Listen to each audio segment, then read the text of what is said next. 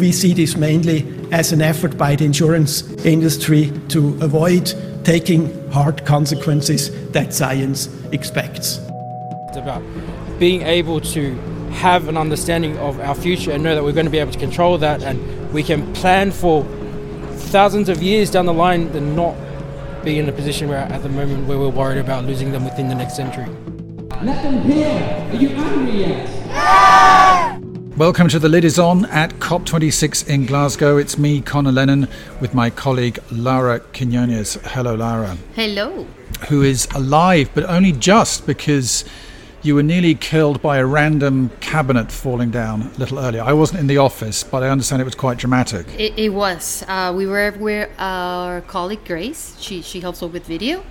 And we were just working in our computers, and suddenly I just see this huge cabinet coming towards me. So we're sitting in a room now with so-called walls, but they're paper thin. Yep. And I think someone leaned on the wall from the other side, didn't they? And the wall collapsed pretty much. Somebody was trying to open the locker that's on the other side. Oh dear. And did it a little too hard. Anyway, you all survived, I'm glad. And the cabinet has been removed, so we don't have to worry about that, at least between now and the rest of COP26. Today was Finance Day. And Mark Carney had a big announcement. He's the UN Special Envoy for Climate Action, and he said it was a watershed moment, so we'll be finding out a bit more about that. That was your big story of today. My mission today was a tough one. I am going to try to make insurance interesting. Oh, wow. I think I can do it. You be the judge, but I think it's possible. Insurance, climate, it is very interesting. And I also grabbed a few words with world-famous architect Norman Foster on the roles of cities and design in tackling climate change, and we'll have a bit more on that later. Cities Day taking place next week. But first of all, let's start with Mark Carney, Lara. Yeah. This is the big story of the day. As I said, the UN Special Envoy for Climate Action and Finance, and some huge figures were being bandied around, $130 trillion. So let's hear Mark Carney on this watershed moment. A number of us were at Paris, historic agreement, 2 degrees stretched to 1.5 degrees, and then disappointment. Hopes dashed, countries go home, don't implement the policies. Net zero plans of companies were absolutely by exception, and in finance, candidly, these issues were viewed as issues of CSR, not a strategic imperative. And I was in the room 2 years ago in the General Assembly. I think you were there as well. Presidents, prime ministers, dignitaries, business leaders, and Greta Thunberg rightly blasted everyone. Words to the effect of, "You've stolen my dreams and my childhood." And right here, right now, is where we draw the line. So here's where we draw the line, he said. The finance community is drawing the line. So, Lara, can you help me to break this down a little bit? What was he talking about? Well, when he says $130 trillion, it is capital, and it's like portfolios that a lot of these financial companies and banks are managing, which in the end is actual money. So what they're going to do is make sure that all these companies are going to invest it in green economy instead of fossil fuels.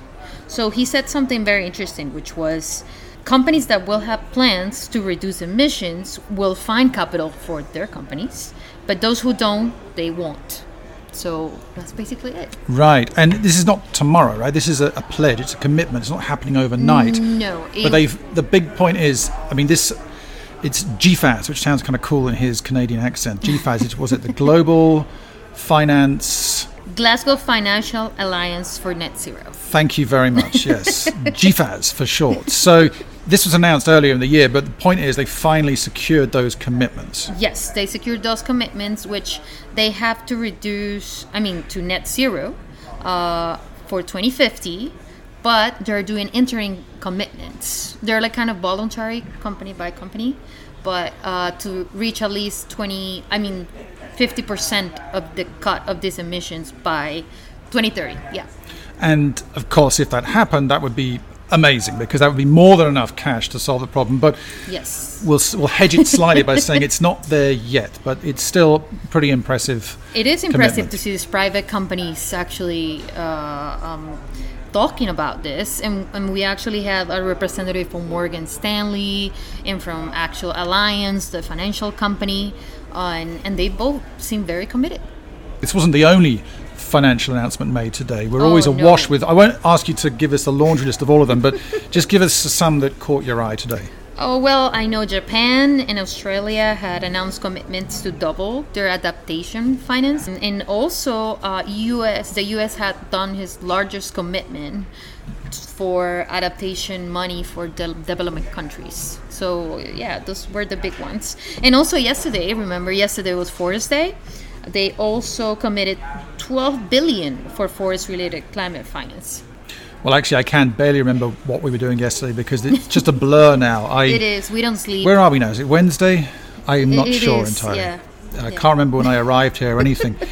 Well, just to go back to climate finance, I mean, all these big picture things are great, but I also got a different take on what climate finance means. And this is from the humanitarian angle.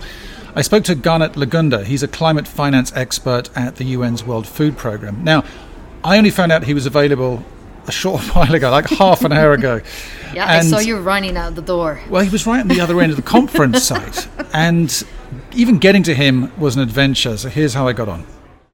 Just made it now to Zone A, the action zone. This is where all of the media are, the real big broadcasters who all have their own spots. You can see presenters getting ready to do their pieces to camera for the evening news. And I'm just going to look around now. He must be around here somewhere. Near Sky News, I was told. Let's have a look. Here we go. Found him. We were not, I've really been 24/7 driving around, from That's okay. meeting to meeting. Same here. So, we've just I just ran from the other end of the building to find you. So anyway, thanks very much. Yeah.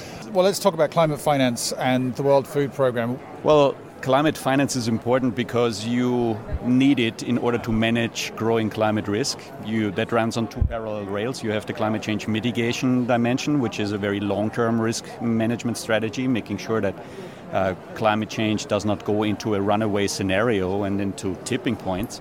But on the other hand, you have the climate change adaptation conversation.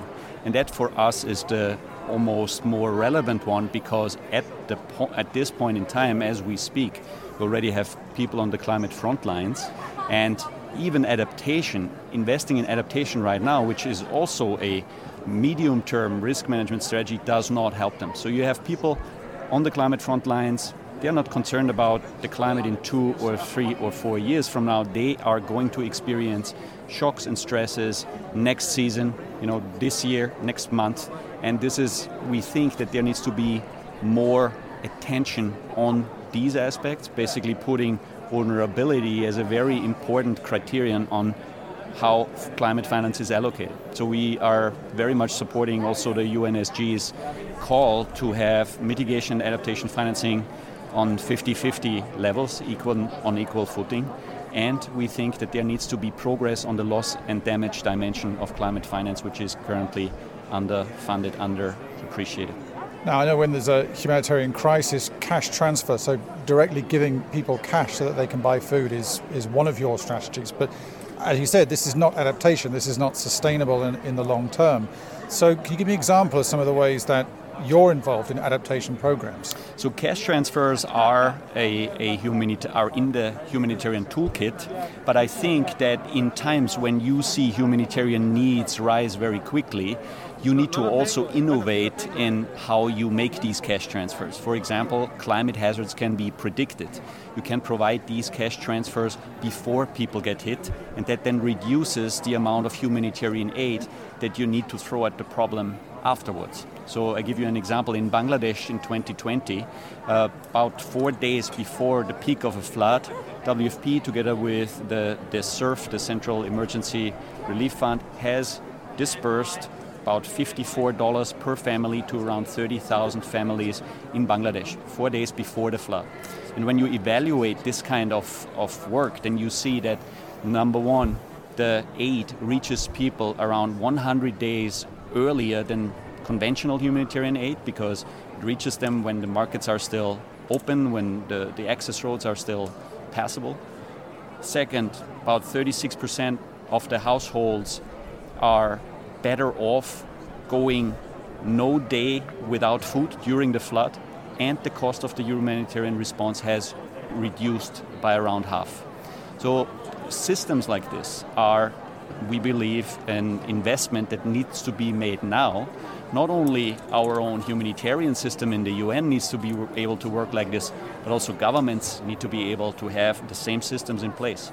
And that it will then, over the long term, hopefully bring the needs curve down, and also the amount of humanitarian finance we will require in a rapidly heating world. That was Garnet Lagunda, climate finance expert at the UN's World Food Programme. I'm glad I got to him in the end. Now, Laura, as I said, I have a mission to make insurance interesting. Stay awake. I know you're tired. So here's my pitch. Now, many years ago, do you remember Al Gore's An Inconvenient Truth? Yes. So that was a really big thing. Basically, Al Gore standing in front of a spreadsheet and explaining why we're all in trouble from climate change. By the way, Al Gore has been the whole conference here. I've seen it several times. We're going to have to grab Al Gore before we leave. He's my buddy now. I'm going to leave that to you. You're going to get Al Gore before we leave, and we can talk about this. Anyway, I was lucky. I actually saw him do this on stage at the BBC years ago. And I remember that I was sitting next to someone from Swiss Re. That's the reinsurance company, so the insurers that insure the insurance companies. Oh, okay. And this guy next to me, he knew everything about climate change. And he was the one who was saying, we're on this. We've been looking at this for years, and something really has to be done. And I thought this makes sense, because these are the guys that are going to have to pay out next time there's a huge flood or a cyclone or a drought. They're the ones who are going to have to pay. So it's in their interest to try and get a handle on this, and I guess try and fix it. But things have not been going as quickly as one might hope. Peter Bossart, I heard from him this morning at an event over in the Green Zone. He's from an organisation called Insure Our Future, which wants to stop the insurance industry from insuring fossil fuel companies. And he was presenting their 2021 scorecard, and we learned that although there's a trend towards moving away from fossil fuels, there are still some big players who are still propping them up. Only at the end of last week, AXA was the first major oil or fossil fuel insurer to announce an oil and gas policy. It's been rather underwhelming. The ambition has been very modest, and even under their new policy, AXA will still be able to insure 56% of the planned expansion of oil and gas. For now, the insurance industry says they are engaging their oil and gas customers on the clean energy transition. That's a message that we've now heard for 5 years, and obviously it hasn't had an impact on the oil and gas sector. And so we see this mainly as an effort by the insurance industry to buy themselves some time and to avoid taking hard consequences that science expects. That was Peter Bossart you heard from Insure Our Future at an event this morning in the Green Zone. As you heard, they're pretty underwhelmed by how things are going. Well, also on the panel was Joseph Sekulu. He's the head of the Pacific region for 350.org. This is a youth-focused activist group working to end the age of fossil fuels. He'd flown in from Tonga, his home country. He told me that more and more people are beginning to understand why it's important to change the game and stop insurance companies from investing in fossil fuel companies. Tonga is really widespread out within a big mass of water, and it's made up of some islands, some low-lying atoll nations, some atoll shoals, and so some of the islands within Tonga are really affected by seawater rise and saltwater inundation. But I guess just like all of the islands in the Pacific, it really comes down to the changes in the weather pattern, the warming of the waters, drought even. I think more and more people are becoming aware of it. They've noticed the difference in the changes within the weather, especially the intensity around the cyclones and the way agriculture has. But it's always been really difficult to make that connection between what's happening and the climate crisis. And that's been our job, is to try and to break down the science and to really form that understanding. And people really are now starting to see what that's about and make that connection. Now, are you an expert on insurance? I know absolutely nothing about insurance. I know these people need to stop doing what they're doing and insure things that are more... I know they've been pouring a whole heap of money into extractive projects. That's all I know. But you were speaking on this panel this morning about insurance, the insurance industry and climate change. How did you get involved in that? The first time we ever heard about the Adani project was in Fiji, when one of the Wangan Jangalingu youth leaders joined us, and she told us about what was happening to her home and how Adani were going to build this mine on their country and they were being forced from it. And that really resonated with all of us at that point, because she was fighting to protect her home the same way we were. And we've been in solidarity with the Wangan Jagalingou people since, and we joined the Adani movement because we know we needed to do everything we could, not just as in for Indigenous solidarity, but because this would be the biggest mine in our region and would expel more carbon than our whole entire region put together. And so we started within the Adani movement, started with the banks, and then next we moved on to insurers. And as we've gone from target to target, we've just learnt more about the finance flows into the mine and understood the importance of bringing down that pillar of support for it. We heard in that panel that, I think, was it back in the 70s, the insurance industry was talking about climate change. Were you surprised by the extent to which oil and gas and coal companies are still being insured? I am. I think even sat within that session, it just completely takes my breath away how easy it is for these huge projects to continue to get insurance, but how difficult it is for families and for communities who are bearing the brunt of the climate crisis to access insurance or to even have any kind of support in the aftermath of a disaster. I still don't understand that. It's crazy. And you spoke about the importance of having agency or giving people the feeling that they have agency in this process when you're talking about such big organizations like global insurance companies. What did you mean by that? It's such a big thing to try and break down, and I've been thinking a lot about agency, especially after having come to Glasgow. And it's a bit of a sidetrack, but the story goes, I was in an Uber to the airport to meet one of our colleagues, and I had a chance to speak to the Uber driver who was angry that the COP was happening here in Glasgow. And he told me that one of the things that they were angry about as Glaswegians or as Scottish people was that they already have a distrust of the government, but the COP is happening here in Glasgow, but none of their leaders were going to be present within the negotiations, and they didn't see that representation. And for them, it really is about this agency. It's about them as a community, as Scotland, being able to go in here and make their own decisions and present their own voices. And that's what it is for us. That's what the climate crisis is about us. It's about being able to have an understanding of our future and know that we're going to be able to control that, and we can plan for thousands of years down the line, because our people have existed for thousands of years already on our islands, and not be in a position where at the moment where we're worried about losing them within the next century. Joseph Sakulu there from 350.org explaining really why he, as a non-expert in insurance, decided to get involved and has been demonstrating outside Lloyd's of London and speaking to some of the employees there. A mixture of reactions, some of them quite angry that they were doing this demonstration outside the Lloyd's of London offices, but also many people just interested in what he had to say and to find out more about the effect that insurance is having on his country and other countries that are under severe threat from climate change. Well, good job.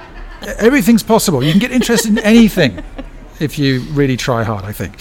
Now, it was an early start for us, wasn't it? This is why we're all looking a bit bleary-eyed. We had a breakfast meeting at the Glasgow City Chambers. It was an event hosted by UNECE, the Economic Commission for Europe. Part of the UN, that's the point. Yeah. And there were some big names there. It was a chat with Norman Foster and John Kerry, who we found out know each other very well. They hang out in Martha's Vineyard together. Yeah. Talking about the importance of cities, amongst other things, and obviously climate change. And we managed to grab a couple of words with Norman Foster, and he's still passionate about cities after all these years. Or rather, I should say, cities that are well run and well designed. How do you make cities greener, safer, quieter? How do you effect change, positive change? We have to relax around zoning. We have to encourage the recycling of obsolete buildings from the past and transform it. We have to make the cities more equitable. So zoning is a clue there, and encouraging quality, encouraging good design. You know, I've been working with mayors over many decades, and I've seen the power of good leadership. If you look at the power of civic leadership, who have the courage and the foresight and the attitude of mind. I think many have got it, and being an optimist, I believe that everybody here is here because they want to see change for good. That was the world-renowned architect Norman Foster. We're going to have more on cities next week. There will be a Cities Day. You grabbed a few words with a couple of mayors, I understand. Yes, I grabbed a few words with actually the mayor of Bogota, Colombia, Claudia Lopez. And yeah, we'll be sharing that next week. Look forward to that. So we're going to have some sounds of the day now. First of all, here are the sounds of the Extinction Rebellion demonstration that was taking place this morning. Let them hear. Are you angry yet? Yeah! Or we end up in jail. There is no climate justice without debt justice. We have a chance now. History is with us. We need a jubilee for climate, but history is their weapon too. The door is not open, but there's a door now when there used to be a wall. We're still going to have to kick it open.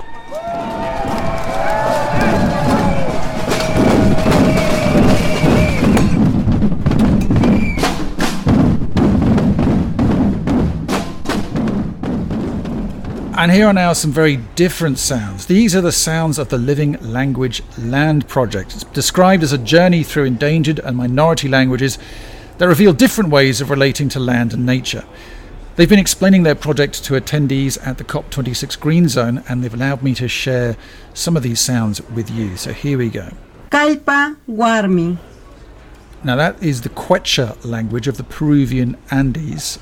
I'll try and pronounce Quechua. it. Thank you, Quechua. Did I say Quechua? Say it again. Quechua. Quechua. Is that okay? Yes. Okay, so you won't like this either. I'm going to pronounce the word Kalpa Wami. Oh, well, that one I don't know. It means women's strength in the language. There you go. And here's another one. Scrogs. That was easier to pronounce. Scrogs. In the Doric language from northeast Scotland, and it means brushwood. Oh. Morva. Morva. Welsh. And Morva means a place of, near, or shaped by the sea. And finally, Naporo. Napuro, in the Cuyonon language from the Philippines, and it means a forest that looks like an island within an island. Yes, there is a word for that. There's a word for everything, isn't That's there? amazing.